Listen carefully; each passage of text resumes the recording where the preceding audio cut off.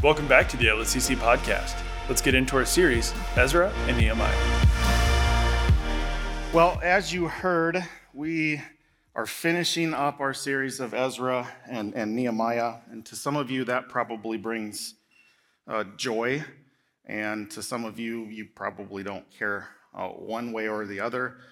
There has been some ups and downs through this series as we've followed the text, and we've stayed true to the text. So at times that Ezra and Nehemiah were celebrating, we celebrated along with them, and at times like last week, if you're familiar with chapter 13, that wasn't exactly a high point, I think, of Nehemiah's ministry or of that book, and so it's a little bit of a, right? And there was several of those moments as we studied through both of these books.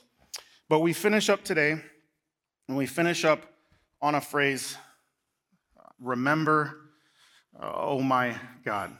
And there's 6 different uses of this in Nehemiah, and I thought it would be a good way to close this series up. There's 4 sort of what I would call sort of positive affirmations of this, and then 2 where he's actually asking God to remember his enemies and the things that he did. But we're going to focus, I guess, less on this phrase and the uses of it, and more on, you'll see there at the very end, of Matthew 25:21. As I was thinking about this weeks ago and how we were going to close this series and thinking about this phrase, remember me, oh my God, I couldn't help but think of, well done, good and faithful servant.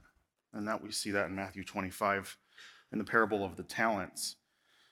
And really what Nehemiah is doing when he says, remember me, oh my God, is to look back on his life, look back on his calling, what he came from Persia to do, the building part, and the building up of the people in conjunction with Ezra. And he's saying, remember me for good.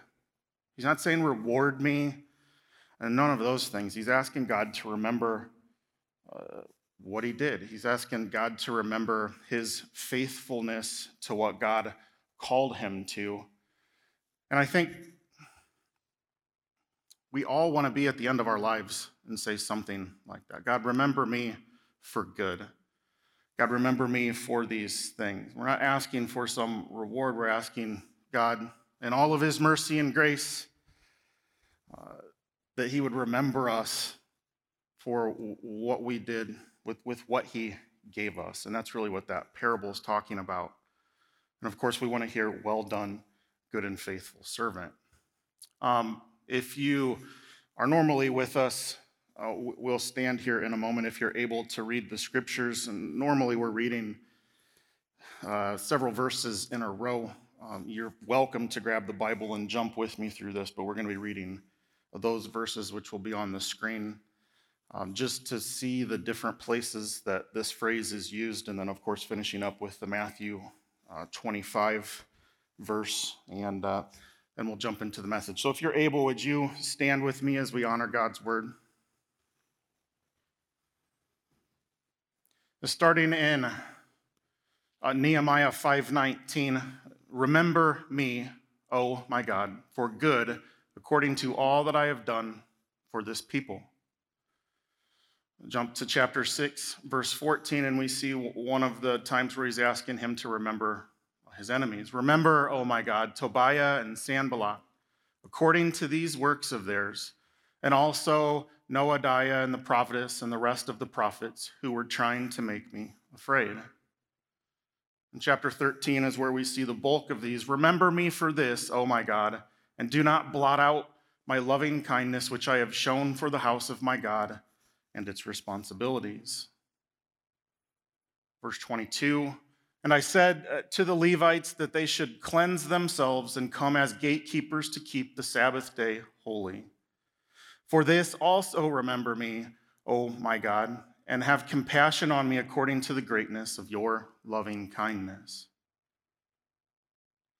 Verse 29, remember them, O my God, because they have defiled the priesthood and the covenant of the priesthood and the Levites. And then finally, as the book closes, we see this: remember me, oh my God, for good. Matthew 25:21. And his master said to him, well done, good and faithful servant. You were faithful with a few things. I will put you in charge of many things. Enter into the joy of your master. Let's pray. Father, thank you for bringing us together today as brothers and sisters in Christ. Lord, as we lift up your word this morning, we pray that the truths that are revealed to us will be clear. So clear that we can walk out of here and immediately begin applying them, God, as you would have us do. Lord, I think of those that couldn't be with us this morning, as there's a pretty big sickness rolling around young families and whatnot. Lord, we pray for rest and recuperation for those kids and for the parents that probably have to work on top of it. God, we pray for them to just come to full healing and things get back to normal. Lord, we pray for those this morning that are with us or those that are watching at another time who hear the phrase, well done, good and faithful servant, and might not know what that is or what that's for. God, I pray this morning that through your word and through the Holy Spirit that they would come away from the message today knowing clearly what that is, what you're all about, and what we're supposed to be all about through you. Pray these things in Jesus' name. Amen. You can be seated. So like pastors do when, by the way, I've got like OCD, so if you see me moving these little disc things, it drives me nuts that they're out of place. Anyway, like pastors do, we try and find catchy, pithy ways of titling sermons and finding the bullet points. And some pastors are really good at alliteration, where all the points will start with A or whatever. I'm not particularly good at that, nor do I like it, but that works for some. And as I was kind of wrestling with this one, I thought to myself, as I think about Nehemiah and his ministry, and I think about this phrase, remember me, oh God, for good. And then I think about the Matthew 25 verse, well done, good and faithful servant. What are the things that we could pull out of those 6 phrases that he uses? What are the things that we could pull out of this? How do we get there, right? And so I was coming up with all of this different stuff, and it occurred to me that we've already done a pretty good job of that with the mission that we have here at the church. And I thought, pastors are supposed to go through the mission once or twice a year. What better time than now? And I do think that it is very fitting, as you'll see when we walk through. But if you're unfamiliar, our mission here is to love God, love others, be the church. You hear that at the end of our worship set. Joe usually says that. And every week we say that in one form or another. And so I thought, well, let's just unpack that a little bit with what we see and then what we've learned through this study. And so that's what we're going to do. I'm going to take these one at a time, and each one of these will have a little subpoint. And Walter, correct me if I'm wrong, but I think we're posting these now, right? So you don't need to take pictures or whatever. You can, but the slides will be posted. So we're going to work through these one at a time. So let's start with love God. So how do we love God? Well, this may seem like a Captain Obvious statement, but I do think it's one that needs to be said. The first way that we love God is through believing. I don't know what your faith background is. I don't know how new that is or how old that is. Depending on where you're coming from, this could be something different for you in the way that you were raised or trained in the faith as a younger person. The first way that we love God is to believe. I want to look at a couple verses. Probably the most famous verse, at least in the New Testament. For God so loved the world that he gave his only begotten Son, that whoever believes in him shall not perish, but have eternal life. And so when this verse gets talked about, one of the things that gets focused on is that for God so loved the world. We get hung up in these theological conversations about, well, what does the world mean and who all does that encompass and all of that, and we kind of miss the point of the whole verse.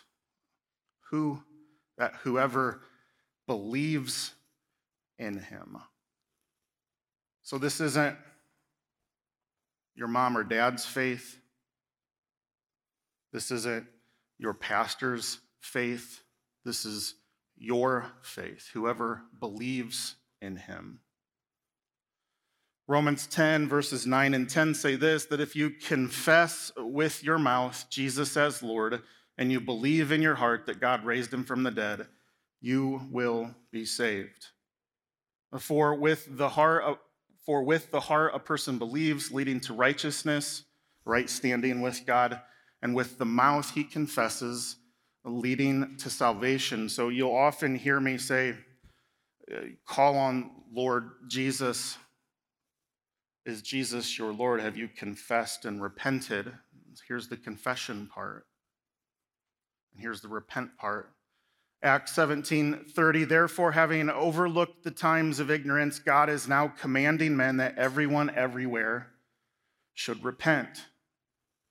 So believe is to confess and repent. He who conceals his transgressions will not prosper, but he who confesses and forsakes them, repents, will receive compassion. And this is an important verse, again, because I don't know everyone's faith background. I know this community here has a long-standing faith background of Catholic, and I've heard a number of you say that you're recovering Catholics, and so verses like this can be somewhat troublesome because we can think to ourselves that we have some part in our salvation, that it's works-based, you might hear it.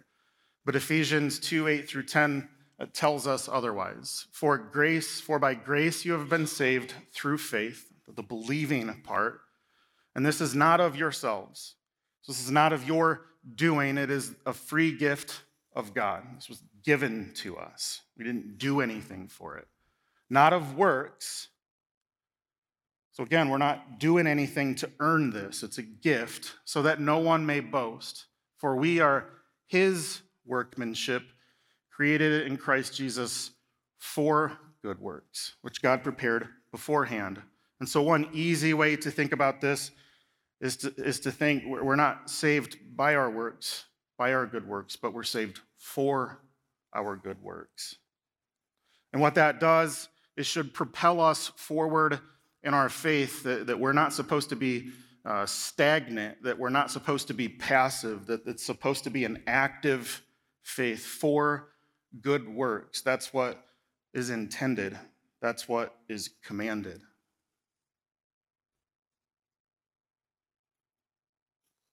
And finally, a verse that sort of pushes against our modern culture and society that would tell you that there's lots of ways to Christ.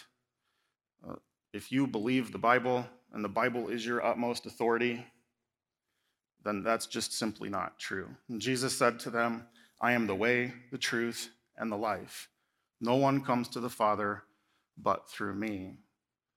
If we believe that the Bible is the authoritative Word of God, and that's the foundation that we live our lives on, then there's just simply no other way but this to inherit eternal life.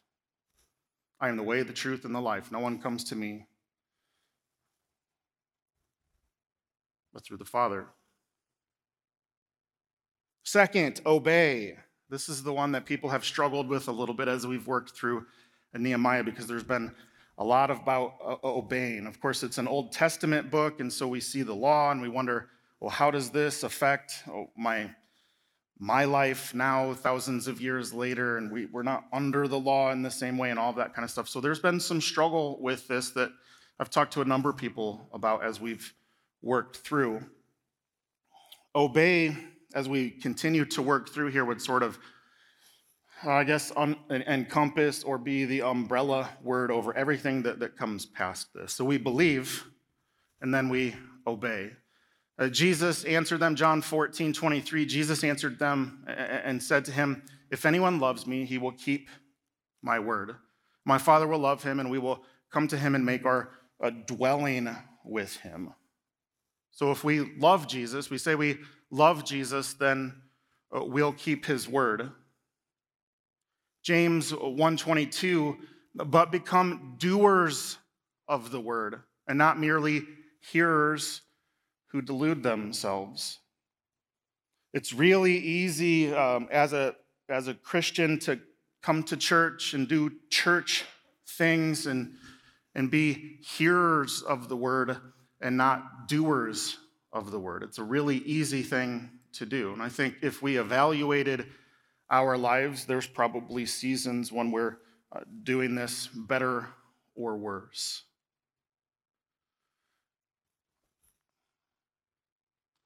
Romans 12:2 says this, "Do not be conformed to this world, but be transformed by the renewing of your mind, so that you may approve what the will of God is, that which is good and pleasing and perfect." So we talk about this a lot here, and it's one of the reasons that we teach the way that we teach, primarily going book by book, verse by verse. And so Scripture is the foundation of everything that comes after it. When we talk about believing and then obeying, what is the authority to which we're obeying? We have the instruction manual right here. And that's at the foundation of what we obey. Now, we can decide how closely we want to follow that or how far away we want to stay from it, but it's there regardless as our standard. Third, and we see this in Ezra, we see it in Nehemiah, and you might not immediately think of this statement this way, but remember me, oh my God, for good is actually a short little prayer. So there's 6 of those in here, along with the other bigger prayers that we see from Nehemiah in this book, and we saw similar things in the book of Ezra. So if we're loving God, we're believing, we're obeying, and then we're praying. And surely I could fill this in with all sorts of other things, but these were 3 things that stood out to me most. Philippians 4:4-7 says this, "Rejoice in the Lord always. Again, I will say, rejoice. Let your considerate spirit be known to all men. The Lord is near. Be anxious for nothing, but in everything, by prayer and petition, with thanksgiving, let your requests be made known to God. And the peace of God, which surpasses all comprehension, will guard your hearts and your minds in Christ Jesus." I want to talk briefly about these last 2 points of obey and pray. Some of you are going through hard times, or you've gone through a hard time and it's lingering. If you've been in prayer and you've confessed those things, whatever they are, you can leave them there. Obedience would be leaving them there. If you've not done that, then obviously we need to do that in prayer. We need to do that in confession with the Lord through prayer, or maybe with another believer.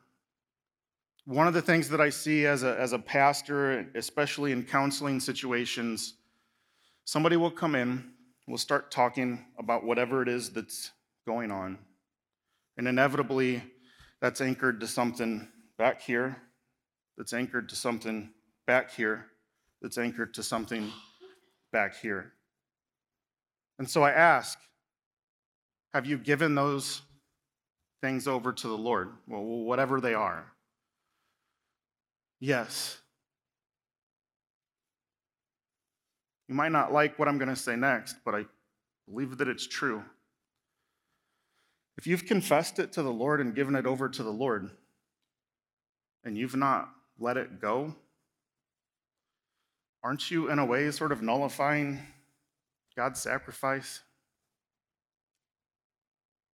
Aren't you kind of saying, thanks, Jesus, but that wasn't good enough. I'm going to hang on to it.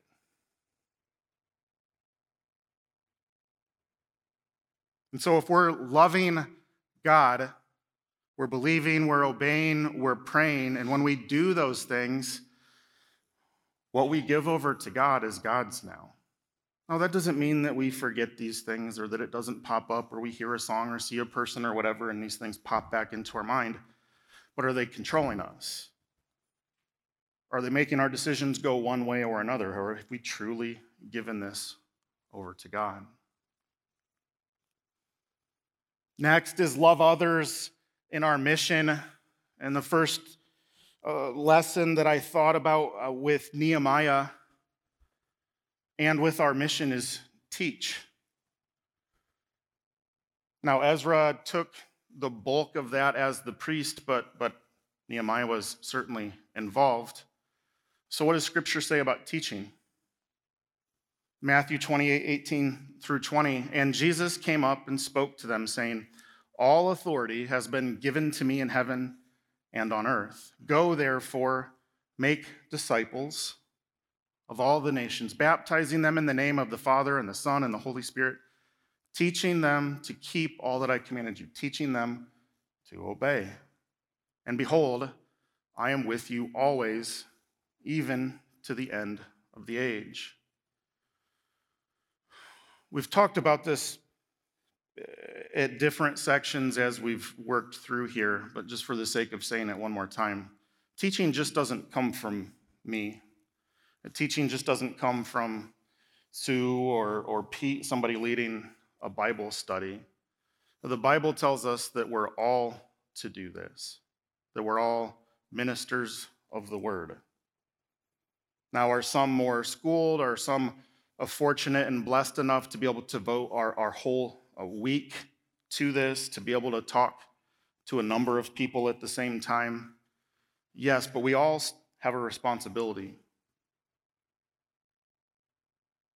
If you have children, especially young children, that responsibility is even greater.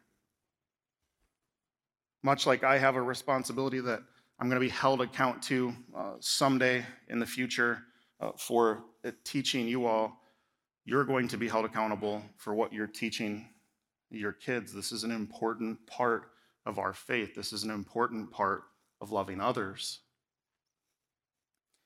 Secondly is help. As I was thinking about these remember me statements, remember me, O my God, and have compassion on me according to the greatness of your loving kindness. Remember me for this, O my God, and do not blot out my loving kindness, which I have shown for the house of my God and its responsibilities. The other one in chapter 5 is talking about Nehemiah helping, and the way that he was helping was through leadership. We've got an obligation when we're loving others to help. I think of the parable of the Good Samaritan, how two guys walk around the person in need, and the third one stops and helps. I don't know what that looks like for you, but I'm guessing you've had even recent opportunities to lend a hand, to help. Were you like the first two, or were you like the third who stopped and helped? There's so many different ways that we can do that. And it doesn't just have to be with brothers and sisters in Christ. Obviously, we're to take care of our own. We've got funds for that at the church. I know that we do meals and GoFundMes and those kinds of things for one another. but this is also how we interact in our communities, in our neighborhoods. This is a big part of our witness, is helping. You're the hands and feet of Christ, Paul says. The third one is to encourage. And I want to start someplace that might not seem obvious with this one when you hear the word encourage. 2 Timothy 3:16 and 17 says this, that all scripture is God-breathed and profitable for teaching, for reproof, for correction, for training in righteousness. Those little phrases don't sound much like encouragement, do they, as we think of it? Encouragement, like when we hear the word, it's like, yeah, go, good job, buddy, go, rah, rah kind of a thing. Biblical encouragement, when we look at it, is as much this as it is the way that we think about encouragement. And one of the conversations that I've had with folks that have struggled with Ezra and Nehemiah, thinking, where is the rally, where is the rah-rah, is that this is part of encouragement. With encouragement comes discipline. We're disciplining ourselves. Anything that we've accomplished in life, there's been some discipline with it that it requires. Our reading plan right now, I'm not going to have a show of hands of how many people are up to date, because I'm going to guess that's not hands that I want to see. But it's a discipline, right? And that's not to guilt trip anybody, oh my gosh, I'm a week behind, but it's a discipline. As we put ourselves in these habits, they become more and more normal. And so that's part of an encouragement. I'm encouraging Joe. I like to pick on you. I'm encouraging Joe to be in that regularly. So here's what we might think of more when we hear the word encouragement. Therefore, comfort one another and build up one another, just as you also are doing. That's 1 Thessalonians 5. 2 Corinthians 1 says this, blessed be the God and Father of our Lord Jesus Christ, the Father of mercies and God of all comfort, who comforts us in all our affliction, so that, remember, we're under the love others heading here, so that we will be able to comfort those who are in any affliction with the comfort with which we ourselves are comforted by. So the reason that I use this first before I use this is because this comfort comes in a number of ways. Yes, it's a shoulder to lean on. Yes, it's a shoulder that's there for advice. Where should that advice be rooted in? Scripture, right? Want it all possible? And how we then take Scripture and see how that's melded with our lives and our experiences, and then maybe we use personal application or personal experience. But that's how we're comforting one another. Last in our mission, so love God, love others, be the church. Now, be the church could mean a lot of things, and it's going to mean more than what I'm throwing up on the screen today. But for those that come back next week, and for the several weeks after that, our next series is going to be a topical one, 6 or 7 weeks long, called What is the Church? So the intention with this series is to look first biblically at what the Bible says the church is. And some of that is probably going to align with what you think the church is, and some of it's not. And then at the end of the series, we'll talk more specifically about LSCC and some of our distinctives and that sort of a thing. But that'll be the next 6 or 7 weeks. But for now, be the church.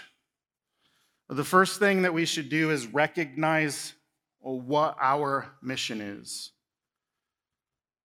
So if you believe that Christ is Lord, you've confessed and repented, and you're loving God and you're loving others in the ways that we've already talked about, we should recognize what our mission is.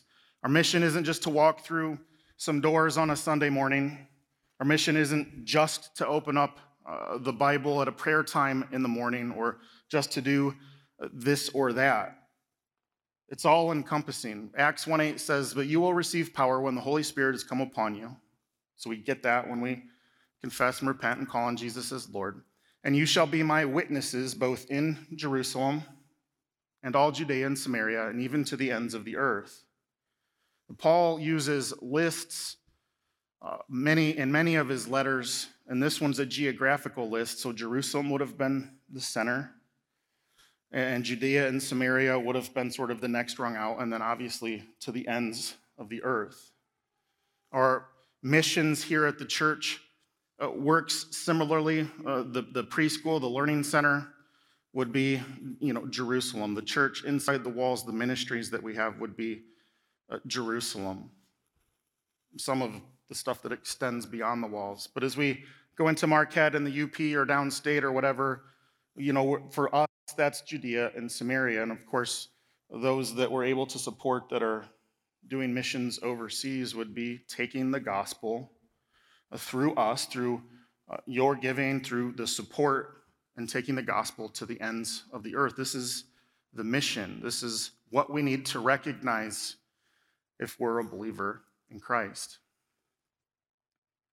Now, recognizing it is not enough. This is the be the church part, the emphasis on doing. We need to embrace that.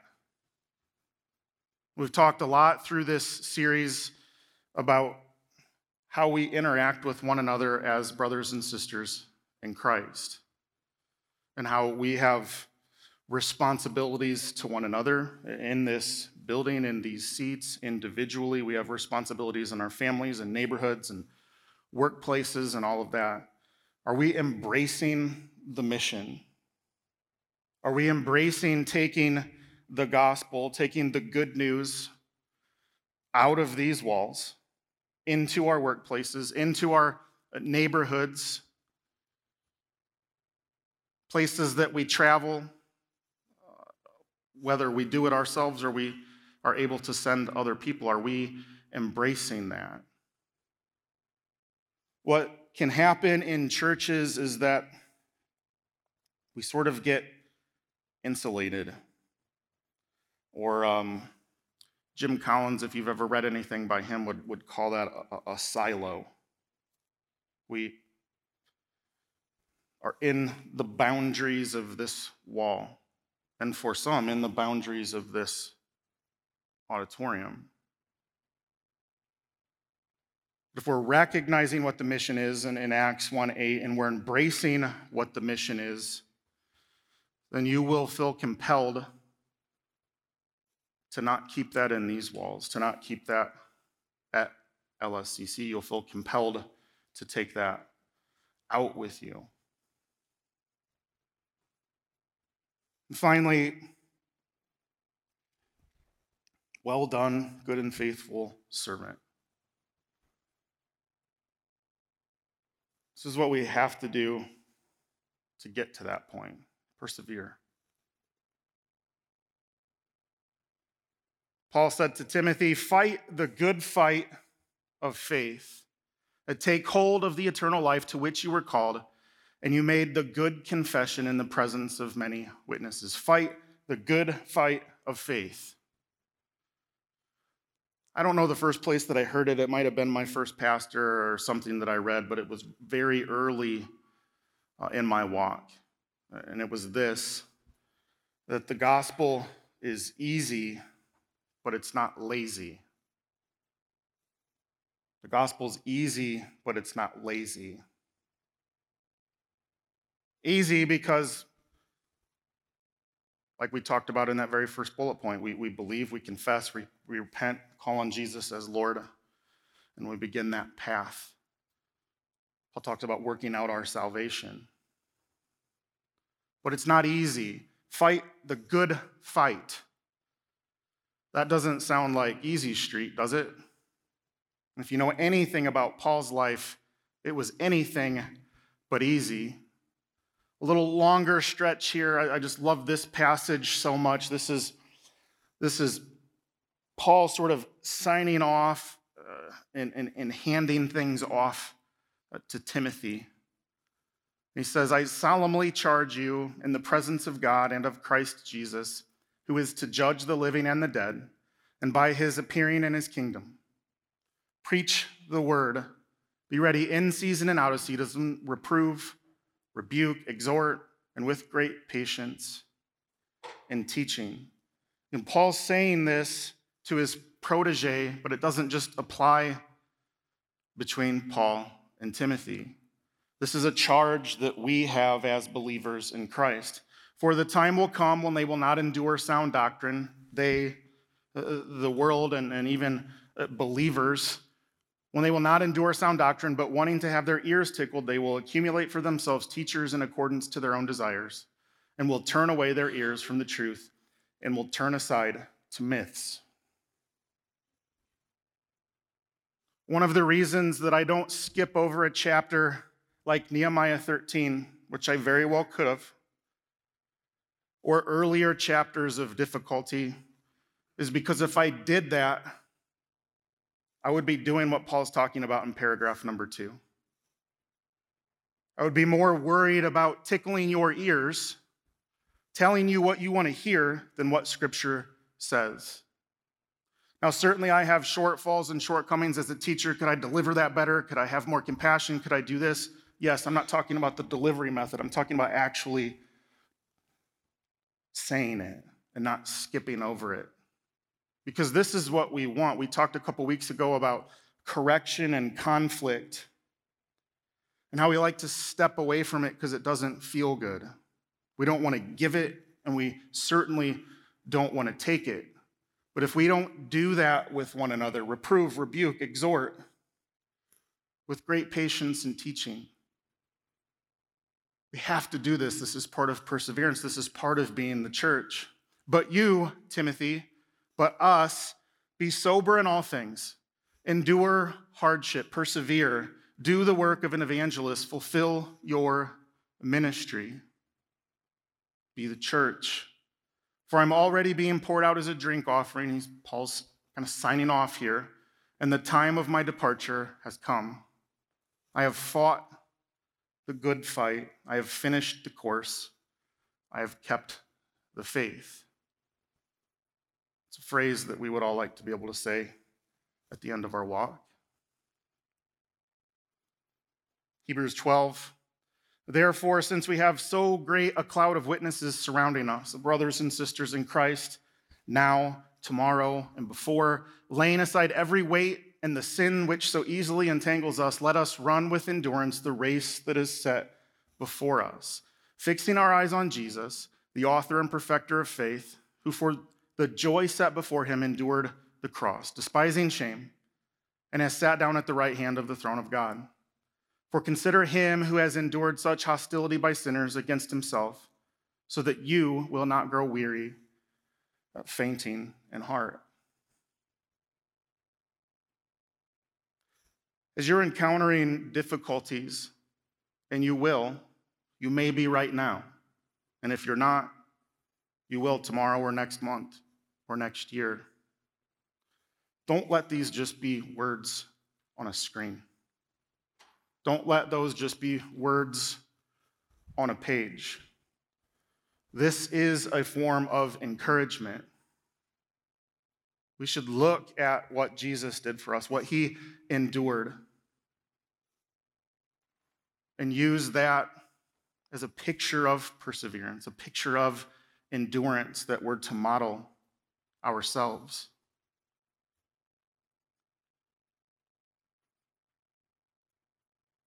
Full circle.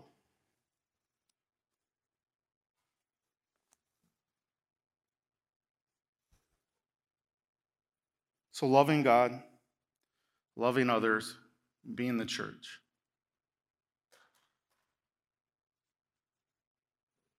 Well, it's not an exhaustive list of things, of lessons that we can learn today, but it's certainly enough to chew on for some time. It's enough for us to look and see, how am I doing in these areas? Am I a believer? How do I know that I'm a believer? We talked about a lot of those things. That's one way that you can measure yourself. How am I doing? But this is what we're after. Well done, good and faithful servant. Enter into the joy of your master. We've been given everything that we need to succeed in this way. We have more opportunity to be the church than in any time in history. I forget how many, there's like 60 translations of the Bible just in English alone. There's not a language barrier anymore. It's more expensive to fly than it was a couple years ago, but it's not that expensive. Not if you make that a priority. And look, I've been overseas and done those things and worked in the underground church, and it was fantastic, and I would go back and do it again, but you don't have to do that. You can be Christ and show Christ to your neighbor, or start at home if you're struggling doing that. You can be Christ and show Christ in your workplace without even being explicit about that. What kind of an employee are you? What kind of a supervisor are you? What kind of conversations are you getting yourself into? Where the donuts and water and all of that stuff are. Are they things that if somebody walked by and saw you partaking in, that's a Christian. That's what I want to be. Something to measure ourselves against.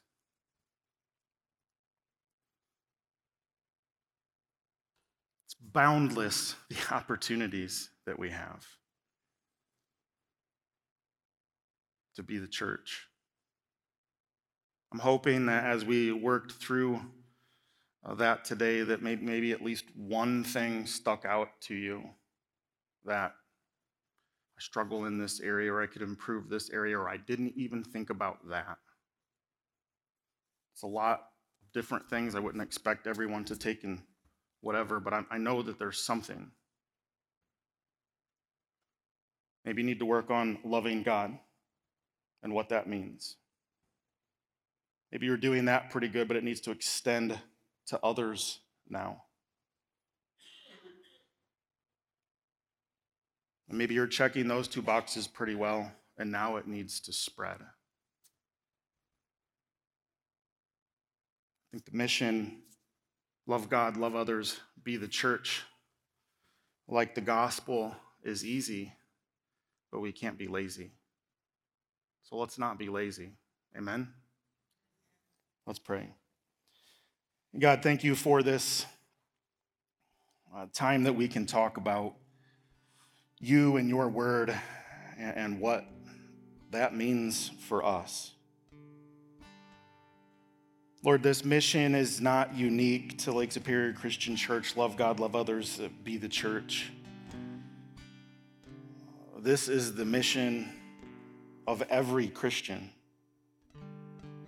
of everyone that calls on Jesus as Lord, of everyone that's confessed and repented. Lord, I pray that you would reveal in us where we can be pursuing you more, whether that's in the things that I talked about today or other areas. Lord, I know that your Holy Spirit will do that. And I pray that we would come to you with open hearts and open minds and seek that out. Your word will not return void.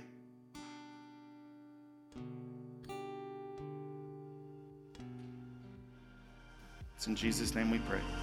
Amen. Be sure to stay up to date with the latest information at lscc.tv. While you're there, click on Connect to find a way to get more involved at LSCC or learn about how to put your talents to work in one of our ministries. If you've been blessed by this podcast and call LSCC home, consider supporting LSCC financially by going to lscc.tv/give. Big or small, every gift helps us in our mission to love God, love others, and be the church in our mission field, near and far. Thanks again for joining us, and we look forward to having you back next week.